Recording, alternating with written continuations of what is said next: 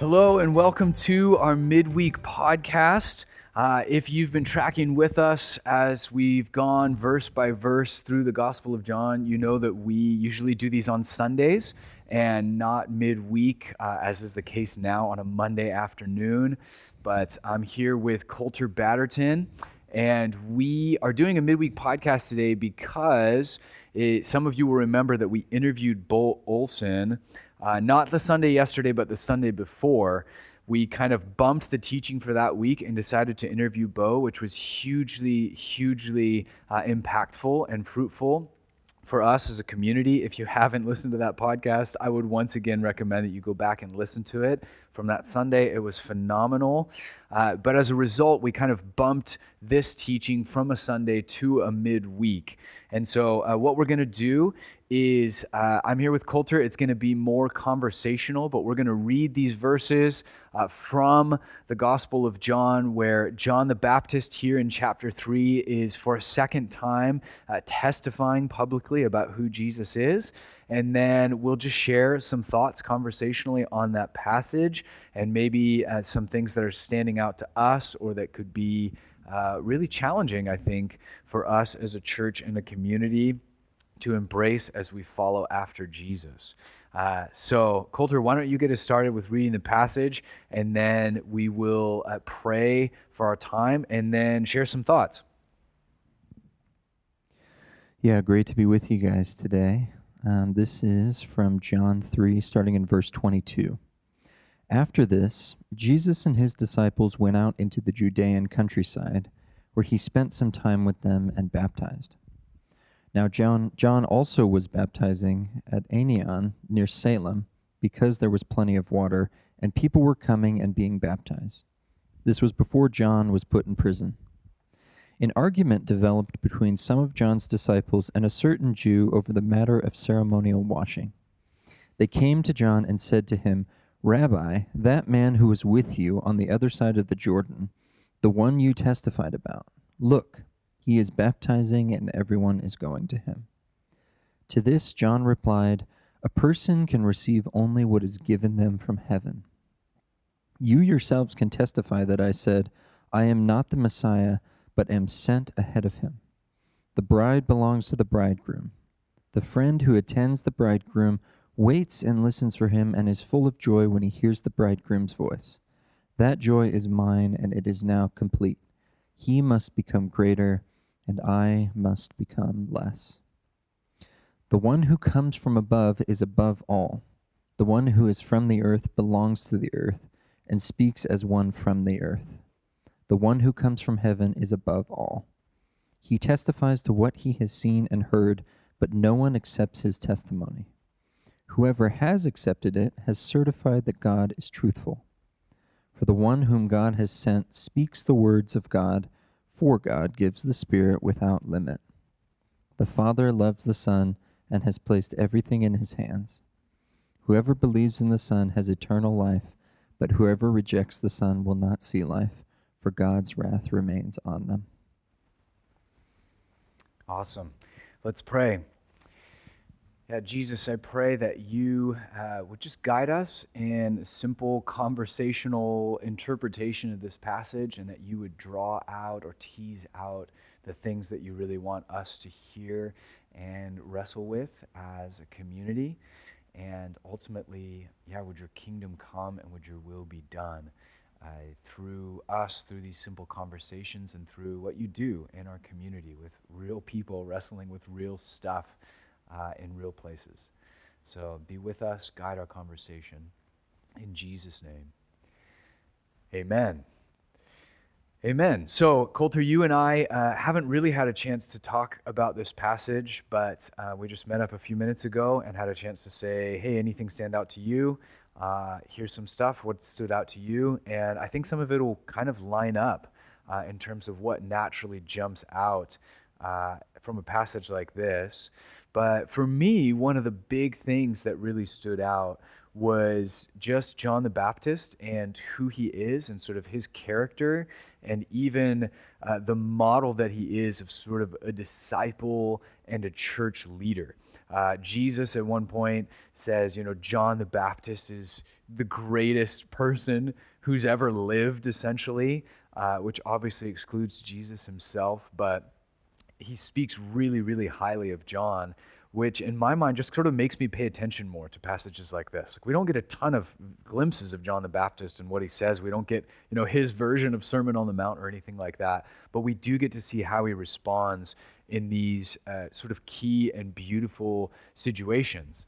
And in the passage that we are, kind of walking through today, it says that his disciples are sort of in an argument, and they're arguing with Jewish people over ceremonial washing, but there's this sort of argument and tension growing between John's disciples and Jesus' disciples. And then there's this statement, I'm imagining sort of an argumentative, competitive environment, and they say, "Rabbi, that man who was with you on the other side of the Jordan, and the one you testified about, look what he's doing. He's baptizing, and everyone is going to him." And I'm just thinking about and reflecting on what a moment that is in the life of John the Baptist, or really in any church leader. And as I was driving over here and just thinking about that line, look, this person who, you say you're friends with or whatever, they're actually detracting from your ministry, and people are leaving what you're doing and they're going over to this other person.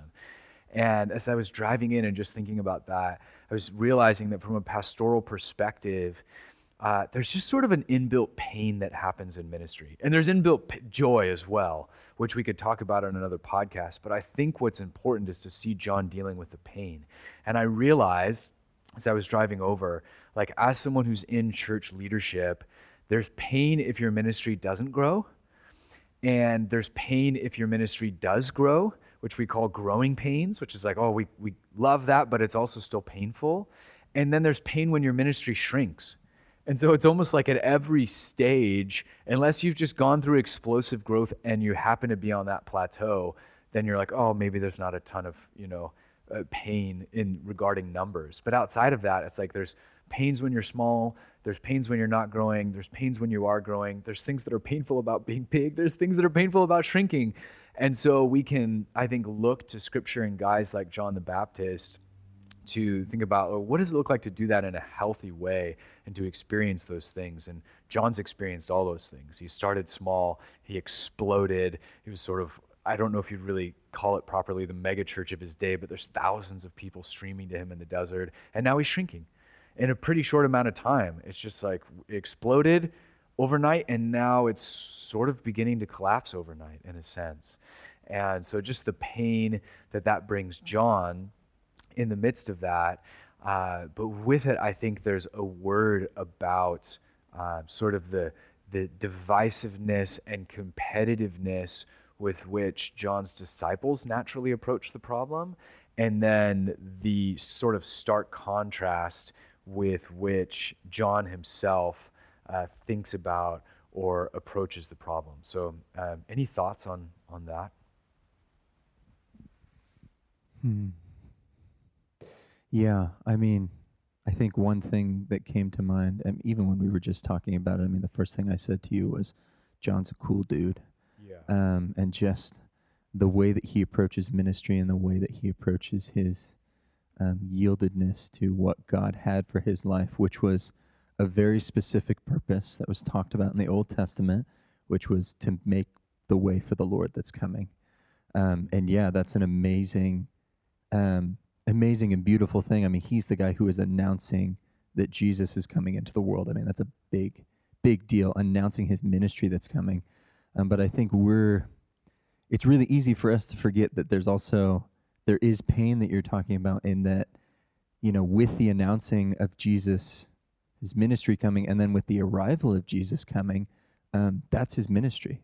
His ministry was the announcement and the kind of the starting point for Jesus to have a launching pad. And I think it would have been very natural and very human of John to be jealous of that.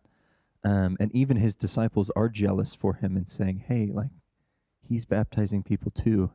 You used to do that. Right. What's different about his baptism? What is it about that? And time again, John's response is, that like, hey, it's not about me. It's about the kingdom of God, and it's about Jesus. It's about what he's going to do. And I think he gives such a beautiful model of what it looks like for us, because we're going to go through the same things in our own lives of people coming up and taking over the things that we've built. And maybe that's hard for you and I to see right now because we're younger. Right. But for people who are advanced in years or have been doing ministry for 50 years, I think of Ray and Terry, who really have been great examples of what it looks like to pass on ministry. But we're going to have to go through those same things too, in learning how to pass on and kind of let go of what God has done through us. Right. And I think you see a wrestling in what you're saying with like what we'll experience, but also what John the Baptist experienced. There's sort of this wrestling of like, who am I doing this for? And because I think, especially when you're in church ministry, that these things can kind of get conflated. And so we can come to this model or this place of saying, like, my church, my ministry, my discipleship movement, whatever I'm building is the equivalent of the kingdom of God, is the equivalent of kind of like the glory of Jesus. And so the only way for Jesus to have glory is for my reputation to grow and my platform to grow and my church to grow. And it's very easy to slip into that in terms of like a ministry mentality, that there is no difference between like, if the kingdom of heaven is to grow in Spokane, it's because it's our church is growing. And if our church is shrinking, then, Jesus and the kingdom are shrinking. And this story really challenges that, where in the big picture, the kingdom of heaven and the glory of Jesus is growing, and John gets that, and he sees that, and he plays into that, even to sort of the demise of his own ministry. And I feel for even the pain of his disciples who are like, this is our home, this is our movement, this is what we do. Like they're side by side, they've sacrificed to be with John the Baptist and sort of support his ministry. And so I think there's something that's really stunning about that line from the passage where he says, I have to become less so that he can become more. And there's a sense in which every one of us has to do that with our own egos and our own flesh, in a sense. Like my flesh has to become less so that the spirit can become greater within me. My ego has to be, sort of crucified and set aside so that Jesus can be then glorified. It's no longer I who live, Paul says, but the Son of God who's living in me. All of us as disciples have to go through that. But then the odd thing is that in ministry, that gets kind of like mixed up. Like sometimes we actually inflate our egos in the process of saying, it's about my ministry and my platform and my name and my reputation. And so I think that the story of John the Baptist and his witness is a prophetic witness for every disciple of Jesus who will come after him. But it hits even harder, I think, against some of our modern church sort of, it's about me and my ego, and that's what gives rise to, I think, like the celebrity pastor who's ultimately like, no, the bigger I am, the bigger Jesus is, which is really different from the way that John thinks about things and conceptualizes things.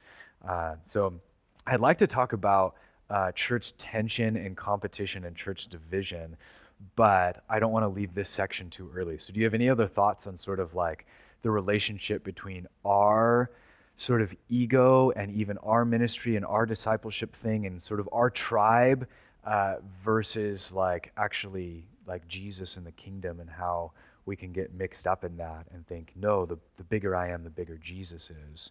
Any thoughts on that before we kind of segue or move on to what I'd like to talk about, which is kind of church division?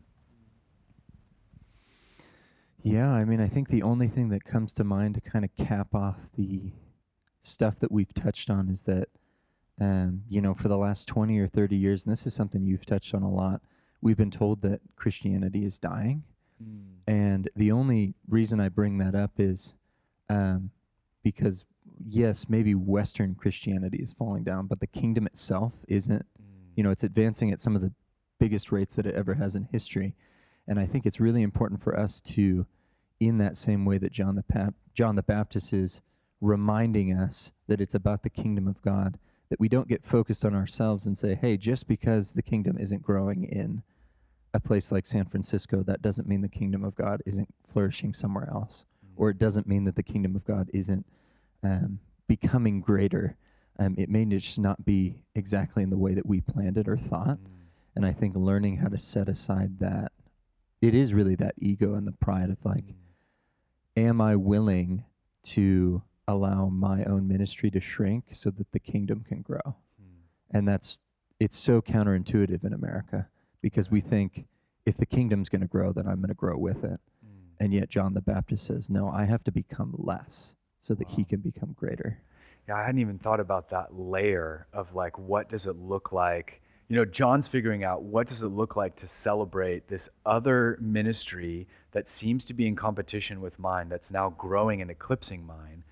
But then on a bigger scale, you could think about that almost internationally of what does it look like for us to celebrate what God is doing in the nations globally, while sort of properly lamenting what is happening at a local level or a regional level, and saying, what does it look like for us to like pray big prayers locally and lament what we see happening with some of the trends in our culture, but at the same breath say, we're actually not the center of the universe. You know, John's able to say, no, my ministry can die here and the kingdom of God is going to be okay. And again, that's very counterintuitive for us. And so along those same lines, though, maybe we'll actually table a church division competition thing for a few minutes, because I think what this naturally lends itself to, like, how does John the Baptist cope with all of this? How is he able to do it so well? How is he able to cope with what's essentially his ministry dying in his hands, what starts as a trickle and then maybe hundreds and then maybe thousands of people who are walking away from him for another guy, you know? How does he practically do that? How do we walk in his footsteps? And I think there's this key line. So his disciples say, dude, you know, this other guy that you thought you were friends with, look what he's doing. He's baptizing and now everyone's going to him. Like, that was our deal. We were the only ones who baptized Jewish people. Like, we were the cutting edge. We were the people who did that. That's our game. And now he's copying us and he's doing this. And now we're shrinking and he's growing. And then there's this line, a beautiful line from John the Baptist in verse 27, where he says, a person can receive only what is given them from heaven. And to me, this is just the epitome of somebody who, in the language of the emotionally healthy church, who's receiving the gift of limits. They're saying, no, I am a limited human being. Elsewhere in here, in the very next line, actually, verse 28, he says, I am not the Messiah. I've already testified to that. I'm testifying to it again. Like, I'm not the Messiah. I have a limited role. I am a limited person. And then in the next paragraph, he says, I'm from the earth. I'm not the heavenly man. I'm not transcendent. I'm not, all powerful. I'm from the earth. I'm not the Messiah. And I can only share with you what I've received. I'm not going to transcend that. I'm not going to try and become something more. I'm not going to try and hold on to this thing that I should be giving up in the form of my ministry or power or fame. And ultimately that manifests itself in the humility to say, he must become greater, I must become less. But there's this beauty of receiving the gift of limits. And when we covered chapter 1 in the verse of John, we talked briefly about that, because in chapter 1, again, he's sort of modeling receiving the gift of limits. But for those who aren't familiar with this, I just want to read. This is from the book, The Emotionally Healthy Church. And I picked it up a few minutes ago. I read this book once every 1 to 2 years. I read this book, and it just it just kills me every time. It's so good. But it's probably been a year or two since I've read it, so I'm due to read it again. But just a few minutes ago, right before we started the podcast, I flipped open to this is the Emotionally Healthy Church, principle number 4. There's a chapter on receiving the gift of limits. And I just want to read the introduction here to give us a concept of what does that mean? When we talk about receiving the gift of limits, what does that mean? And why would that ever be a good thing in our American culture, where the whole idea is to transcend our limitations, where sort of that's our fantasy, is what we talked about from chapter 1 in the book of John. But this is what it says, receiving the gift of limits. It says, emotionally healthy people understand the limits God has given them. They joyfully receive the 1, 2, 7, or 10 talents God has so graciously distributed. As a result, they are not frenzied and covetous, trying to live a life God never intended. They are marked by contentment and joy. Emotionally healthy churches also embrace their limits with the same joy and contentment, not attempting to be like another church. What a line. They have a confident sense of God's good hand on their church, quote, for a time such as this. And I didn't even have time to read the chapter. It was just that intro, and I was just brought back into that world of, oh my gosh, this is actually such a counterintuitive, beautiful thing that leads into a bigger conversation about how we lead our lives, that we lead our lives at a frantic, frenzied, covetous pace because we don't embrace this. We don't just say, no, I'm of the earth and I'm not the Messiah, and this is who I am and this is what God has called me to. So any thoughts generally on receiving the gift of limits, or maybe the role that played in John's life or Jesus' life, or the role it should play in our life? Yeah, I mean, I think you hit it on the head when you said that it's so un-American. It's just, I mean, we're taught and raised to improve, to compete, to be the best, to make things more efficient, to make things more fun. Whatever it is, it's about taking what is less and making it greater. It's the exact opposite of what John the Baptist says. Right. That's the American way, through and through. And so when you hear something like the gift of limits, I think at least my immediate reaction is like, well, I don't need that gift. Like, That's so awful. yeah, it's not a gift. Like a gift of limits. Like, it just seems so. It's just so counterintuitive to what we've been taught. And as you were sharing, I was just reminded of this quote that I've written down. And it's by George Eliot, and it says this: "The growing good of the world is partly dependent on unhistoric acts, and that things are not so ill with you and me as they might have been is half owing to the number who lived faithfully a hidden life and rest in unvisited tombs." And I think it's just so tough for us to be willing to live lives that are unhistoric, because everyone is telling, the American dream is literally saying, like, make history. Totally. Be a part of history. Be the thing that you can be. Make your mark. Yes. And you see John the Baptist, who is just so simply saying, like, hey, I did what God told me to, and I don't have to do anything else. Like, that's enough for me. Wow. It's enough for me now to go into obscurity and have my head chopped off. Wow.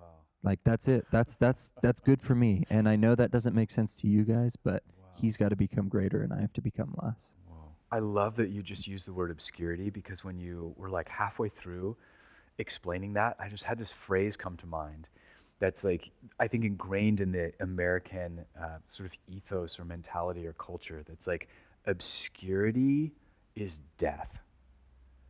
Like that, just think about the way that that shapes our culture. It's this unspoken rule that obscurity is death.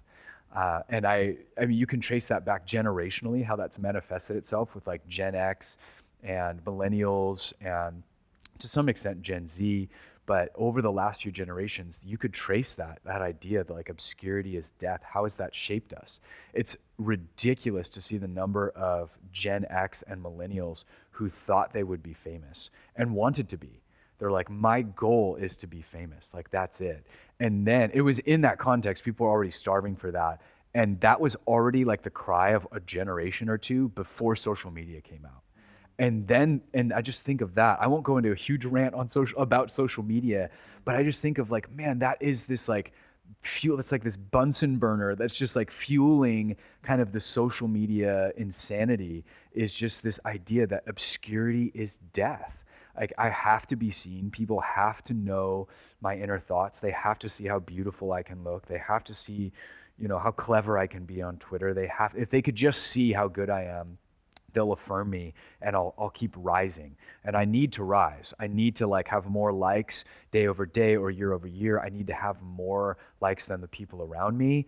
And like, oh man, I got 30 likes on my selfie, but my friend got 300. That's just a dagger, in the stomach of just like, oh dude, like I'm just not I am slipping into obscurity, and it kills us. It eats us alive. And so just the freedom, the true freedom to be able to say, I am not afraid of obscurity. Like that right there, that I think is part of the coolness of John the Baptist. He's like, no, I'm good. I'm good with 10,000 lining up to hear me speak about the kingdom of God and be baptized, and I'm good now in the pain of decline as I slip into obscurity. And we just don't see that a lot. We just don't have a lot of good models of people who embrace their limits in that way. And I think this is part of what fuels kind of the insanity of our culture. And just think about burnout. Just think about like how many of us can get like burnt out with life, burnt out with the pace of life, or in a parallel conversation, burnt out in ministry, because we always want more and we don't know how to say no, and we are terrified of obscurity, and like we just like it just drives us to try and do and be and become things that we shouldn't be. There's a healthy way in which we should be sort of transcending our flesh in favor of the Spirit, transcending our apathy in favor of like zealous passion for Jesus and his kingdom. That we should be trying to, in some sense, discipleship is the journey of becoming something that we're not. You know, I'm not Jesus yet, but I'm trending that direction. I am with Jesus more and more. I'm becoming like him. And so that's the healthy version of doing it. But what we typically get is the unhealthy version of doing it, which is where we're trending toward burnout. We try and take on way too much. We say yes to things that we shouldn't. And in ministry, we often kind of have this mentality of, I just want to burn out for God. I'm just going to like pour myself out until there's nothing left. If you want to survive as a disciple or as a ministry leader or just a human being, like we have to see the wisdom of John the Baptist.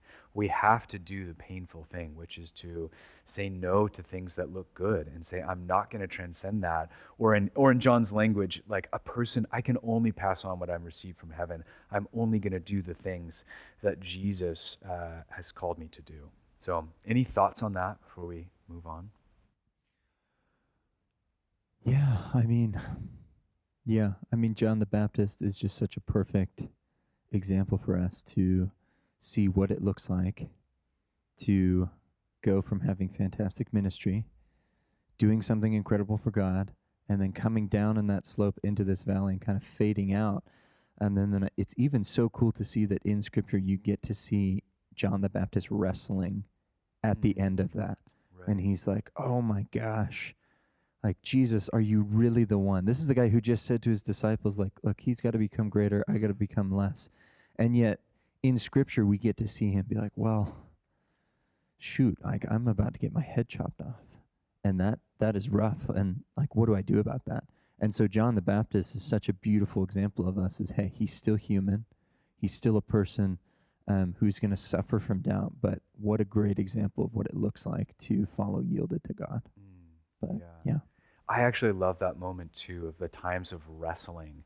And you see that with Jesus in the Garden of Gethsemane, which in some sense he's wrestling with his limitations. The limitation of his circumstance is, this is the plan, I go to the cross. And it's so human to just wrestle with our limitations and just say, God, is there any other way? Like, can I go another way that sort of maybe transcends that? And that's ultimately the temptation of Jesus in the desert, right? Like, transcend the limitation that is the cross and do it all these other ways that I'll suggest to you. And so as a separate conversation, we've been talking about John the Baptist, but we could have a whole nother conversation about Jesus and the way that he, from the beginning, is taking on this stunning limitation of being human, you know, and he never sort of transcends that in the way that you or I would be tempted to transcend it. Like, if you're God and man, you're like, oh, forget this, I'm going to like transcend. But he fully receives that as the ultimate limitation. And then there's I think what I would call the limitation of the cross, which he says, no, I'm going to receive this as my calling, as my gift, and not listen to the voice of the enemy that says, do it my way, because it'll be way more pleasant, and you can sort of transcend the limitation or the calling that God has given you. And ultimately, if you have a copy of The Emotionally Healthy Church, if you don't have it, I would suggest that you buy it. It's a beautiful book and a challenging but beautiful read. But another thing that comes out of that chapter, I was just flipping through it just a few moments ago and just saw this quote or this idea that like, if we don't receive the gift of limits, we're essentially trying to live out a script that's not ours. It's as if we're auditioning for the wrong part in a play or something. And God's saying, that's not who you are. That's not who I've called you to. That's not the story I'm writing with your life. Stop doing that. Like stop reaching for that. Just receive this limitation that I want to give to you. Ray Lowe and Steve Oliver, who have been, sort of tremendous influences in both of our lives. I don't even remember which one would say it the most, but they would say, stay in your lane. And it was just the most beautiful, simple piece of advice, like stay in your lane. And that's honestly guided a lot of my path and a lot of the way that I do ministry is like, I'm not going to try and be somebody else. I'm not going to try and be another church. I'm not going to try and write a story that God's not writing. I'm going to receive the thing that he is doing and the person he does want me to be and the church that he does want us to become, and stay in your lane. Like stop trying to be something that you're not. And I think that was really the temptation of Jesus in the desert and the temptation of John the Baptist at multiple points in his ministry, but particularly at the end. It's throughout to say, I'm not the Messiah, but then to watch the crowds leave because you're not. And you've embraced that and just sort of, he stayed in his lane. I think that's why Jesus says, like, dude, this guy's the greatest. He's just such a good disciple, such a good human being because he stays in his lane, as does Jesus all the way through to the cross. So any other thoughts on just sort of that being a healthy human being, a healthy disciple and follower of Jesus through receiving the gift of limits? Because if not, I think we have a few minutes left to turn the corner and talk about sort of church division and where we see that at play in this process, in this passage, rather. Yeah, why don't we just go ahead and jump into that? Yeah, okay. I don't really know how to jump in because we've kind of had this theme of receiving the gift of limits and how we relate to Jesus and what healthy ministry and healthy discipleship looks like. But one of the things that I was struck with as I was reading the passage before we sat down together was just this idea of, the disciples of John are arguing with a certain Jew over the matter of ceremonial washing. I think that Jew might be one of Jesus' followers, and they're kind of like debating, like, and that leads to, because they come out of that disagreement then saying, dude, this guy over here, he's baptizing, he's doing it different than us, and it really, tell him off, like tell him not to do that. He's supposed to be your friend, and now he's competing with you, and people are going to him. And really this became, for me, this image or this picture of like church competition and just the tendency as human beings, but even as Christians, I think there's this unique temptation to divide over stuff. And we can see that historically, obviously going all the way back here to where there's this temptation to make it like, dude, let's make it John the Baptist ministry versus Jesus ministry.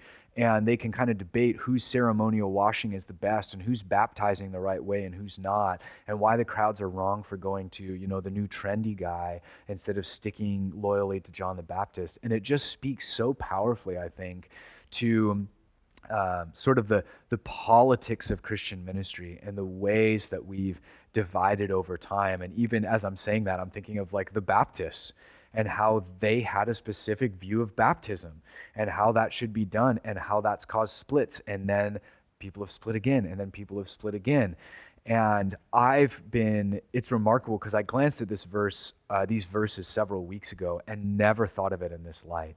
But just in the last 48 hours, like literally, if you had sat down and just asked me, what has God been teaching you or challenging you with over the last 48 hours? It's been the issue of church unity. And just like challenging me to think like, do you really truly love and embrace and walk in unity with people who don't do ministry like you do, or people who don't think about baptism the way that you do, or don't think about the Holy Spirit is a huge one for me. Like I'm so passionate about the Spirit and the gifts of the Spirit, and I want so badly to see that manifested more and more in the life of our church. But then you bump up against people who don't like that. and who talk down on that and who reject that. And it caused, there's so many opportunities within the Christian life and in ministry in particular for division. And I think you can see that in that, if you were to look even at, Islam or Buddhism or some other religion, there are sects and different like sects or groups, subgroups within them that don't get along, but there's not a lot. You'd be like, oh, there's like, three of them, or whatever, major, divisions within Islam. And then you look at the Christian religion and you say, well, there's the big one of like Catholicism versus Protestantism. But then you go within Protestantism and there's like, I don't even know how many. There's like 10,000 denominations or something of Protestants who have just sort of subtly divided and divided and divided. And so, and it just makes you think. I would say some of that can actually, there's a silver lining in that it's that you have many expressions of church that reach and speak to many different types of people. And so there is a beauty in that, but there's also a dark side, which is we're supposed to be the most unified people in the world. And Jesus says, the world will know that I am who I am. The world will know that I'm telling the truth by the unity and the love that you have with one another. Because you're going to be one through all of your crazy diversity, the world, that's actually going to be the testimony to the world that I'm telling the truth and I'm back from the dead. And so as we kind of round out the podcast, I think it's worth speaking into that, man, what is the state of the church today? And how can we look at John the Baptist and his followers, then relating to Jesus and his followers? It's almost like the first opportunity for like a real church split. And I think in many ways, John the Baptist avoids that by dying to himself in so many ways. But what are your sort of initial thoughts on church division, church denomination, and what should be a radical unity across the body of Christ in the world? Mm. Yeah, I mean, I think church divisions are largely over issues that I personally think aren't things we should divide over. And one thing that I know you and I have talked about on several occasions is kind of the 4 Ds, which is decide for, debate for, divide for, and die for. And so often in church history, going back to the writing of Scripture, we're seeing people who are raising issues, something as simple as ceremonial washing. Right. And it's like, hey, yeah, let's get into it. Like, let's debate about it, John. Like, go debate with Jesus about this. Like, clearly he's doing it wrong. You know what you're doing. And John the Baptist could have had that moment. I mean, Jesus said that he was the greatest born among women. I don't know how you could get a better compliment from the Son of God than him saying, hey, you're the best. Like, that's it. You're the greatest born among women. And yet John the Baptist, just like, yeah, no, like, we're not going to get into this. Like, that's like, you're totally missing the point, guys. And I think we are so quick to fall into that same trap of seeing someone who's doing something different. It could be baptism. It could be Calvinism. It could be Arminianism. It could be this. It could be that. It could be Catholicism, or, like the keys that the priests hold. I mean, there are so many different things that we've divided and argued over. And I think we do the same thing as we look to our leaders and say, yeah, like, hey, you need to get into this. And more often than not, our leaders have said, all right, let's go argue about it. Totally. Instead of responding in the way that John the Baptist has. Right. Well, because there's this, there's this sort of like kind of chest-thumping, competitive nature to what we're doing, to where it says like, dude, I can argue from Scripture that dude is wrong, or even worse than that like he's an idiot and that I'm right and that what we're doing is right. And it's such an overwhelming temptation. Like, I can't tell you how many times as like someone who's in ministry and you see people you disagree with, and maybe they're even slandering the way you do things, and you're like, you're going to slander me? Like, you're going to slander the way I do things when I'm utterly convinced that what I'm doing is more biblical than what you're doing. And it just like stokes this thing in you that's just like, all right, dude, we're going to throw down. Like, I'm going to get up, I'm going to get into the pulpit, I'm going to get in front of people, and I'm going to tell them who they really need to watch out for and why like these people are being divisive and they're wrong, and they're foolish and they're not interpreting scripture well, and in the process I end up doing the same thing that they're doing in a sense. I end up being the divisive person through that, and it's seen as weak. Like when we talk about unity, we see it as weakness. And maybe we don't go to so far as to say that, but sometimes we do. Like if I come in and I'm like, dude, guys, we all need to be one because Jesus said so, most kind of like, chest thumping evangelicals are going to be like, that's some weakness. Like, get out of here, bro. Like we're going to stick to our line. We're going to fight our fight. And honestly, this has been part of what I've been wrestling with in the last 48 hours. It's just been getting before the Lord and confessing and being like, Lord, I admit there are people even within the evangelical world who just like I'm just upset about the way they handle the Calvinism Arminian debates.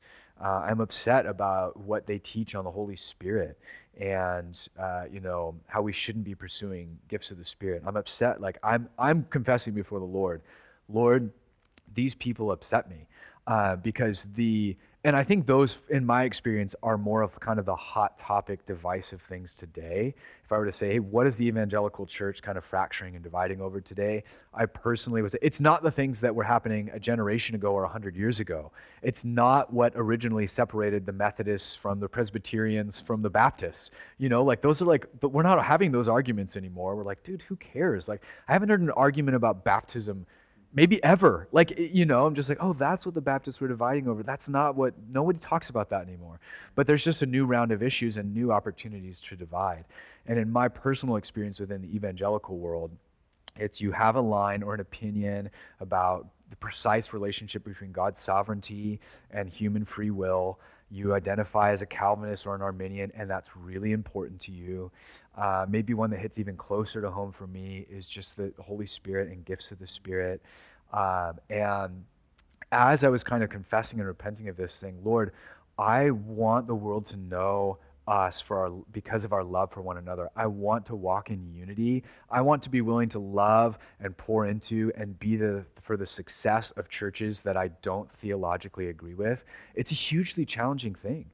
And so I'm like wrestling with that before the Lord. And it's kind of a funny story, but that was one of the things I was confessing is like, Lord, I want to love people who really do not think highly of the Holy Spirit and who think that we should not be receiving the Holy Spirit or operating in gifts of the Holy Spirit or any of that stuff, that the Spirit should not be manifesting himself in the life of the church. I'm like, that's just me confessing on podcasts that's a struggle for me to love that specific brand of Christian and say, I want to walk in unity with you. We love the same Jesus. What is that going to look like? And as I've been confessing those things, God has actually literally in the last 48 hours brought along several people just in the last 2 days who I've interacted with who hold that mentality. It was crazy. I was just like, God, just grow me in my love for these people. Help me walk in unity. And he's like, if you're serious, here you go. Here, and it was like church on Sunday, and then after church, met up with some people, and it was the same thing happened again. And it's like, oh my gosh, this is real. I think God cares about this because I'm praying about it, and he's bringing those specific people. And it was a beautiful thing for me to just say, Lord, I thank you for bringing this person right now. I want to grow with them. I want to be supportive of them. I want to pray for them. I want to show the world what radical unity we can have in you, because God, Jesus actually speaks a lot about it, and he speaks really highly of it. And so I've been wrestling through that and had multiple conversations that unfolded that way yesterday.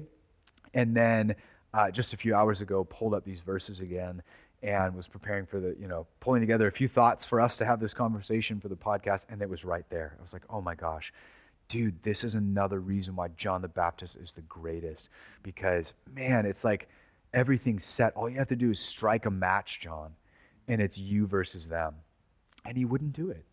And so I think there's something really beautiful about that, saying, you know what? People are leaving my church and rejecting the way I do ministry to go to that dude's church and accepting and the way he does ministry.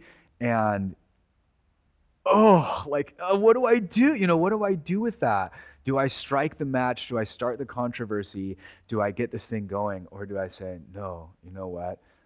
I'm going to stay in my lane.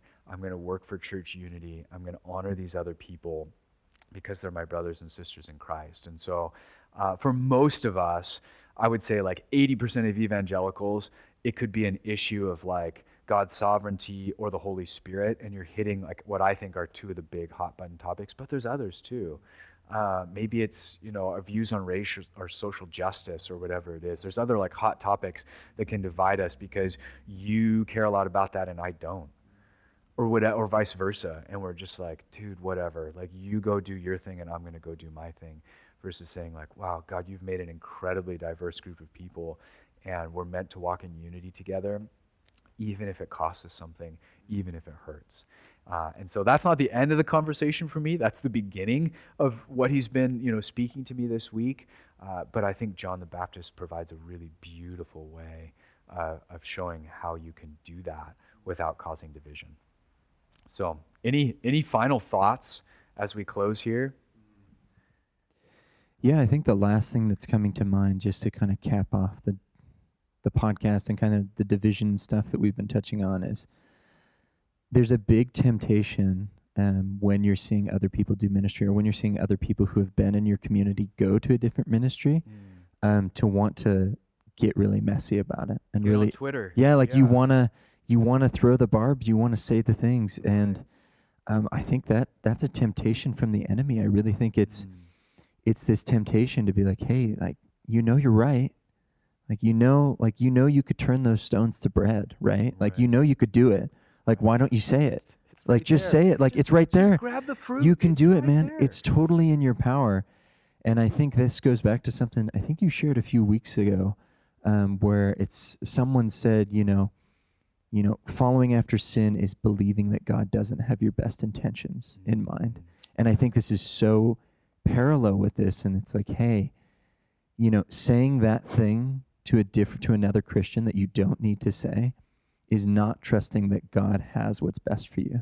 And that's really hard to think, because in our minds it's, hey, we got to win the argument, we got to win the competition, we're better than them. Totally. But I want to take a theological baseball bat to your knees, and I can do it, and it's so easy. Right. Lord, let me at him. Is behind a lot of that versus what you're saying is like. But when you're doing that, I can see Adam and Eve grabbing the fruit. I can see Jesus reaching out and turning stones to bread. I can see, just that transcendent temptation to just like, I'm going to take this. I don't trust God, so I will take this into my own hands and I'm going to get it done. Right. Yeah. I mean, it really is. The question is like, are you willing to be unhistoric? And are you willing to fade into obscurity? And are you willing to become less? Goodness. That's the question. Oh, that's the question. That's the question. I think we should end it there.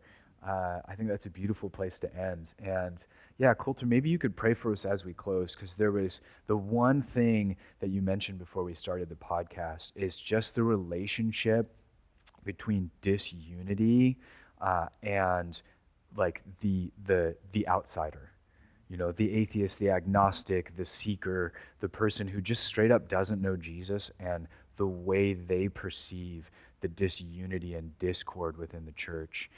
This is really important. Like, some people would say, if we can fix this, like, this is the issue. The issue is not our precise version of God's sovereignty, or how many points of Calvinism you love, or precisely what you think about baptism, or whatever the thing is, ritual washing. That's not the issue. Like, that's not what's turning outsiders away. That's not the thing we need to fix. The thing we need to fix is actually these inner attitudes that we've been talking about that lead toward unity, even if the cost is obscurity, and the witness that will ring out from the church when we get that right. Like, that will speak volume. This is a mission of God issue. And so maybe you could just pray for us, whatever, from the heart, whatever stands out, and we'll close the podcast here. Yeah. Yeah, Jesus, God, we just come right now and we even repent of the ways that we have sown seeds of disunity, God. Because we've all done it. We've all said the thing that we shouldn't have said. We've talked behind the person's back. We've made fun of people. We've mocked their beliefs. And these are people who we're supposed to be brothers with, We're not even talking about non-believers. We're talking about people who claim to follow after you, Jesus, and we are so quick to cast the first stone right away. And Jesus, I pray that in our repentance, we can find that unity. I mean, how many times have we heard and seen of revivals are rooted in repentance? And so, God, we pray that this revival of unity that we want to see, we have 10,000 fragments of the church, but if they could all be put together, they could display this beautiful mosaic of what your church could be. But if they're just 10,000 pieces, then no one's going to see that picture if they're not brought together as one thing. And so, God, I pray that we can learn to sow seeds of unity with one another. It's not going to be easy. It's going to be really frustrating, and we're going to have to bite our tongue again and again and again. But God, I pray that we could be rooted in your spirit to hear your voice when it says, hey, you don't need to say that. It's not the time to say that. Hey, just tell that person that you love them. And God, when there are times for us to say the truth and maybe speak our opinion, it's got to be done in love, God. So in those same moments when you say, hey, speak up, help us to do it in love. God, we love you so much, and we want to see your kingdom united and growing in the world. And that starts with us, God. And so we repent in this moment, and we love you so much, God. May you become greater as we become less. In your name, amen.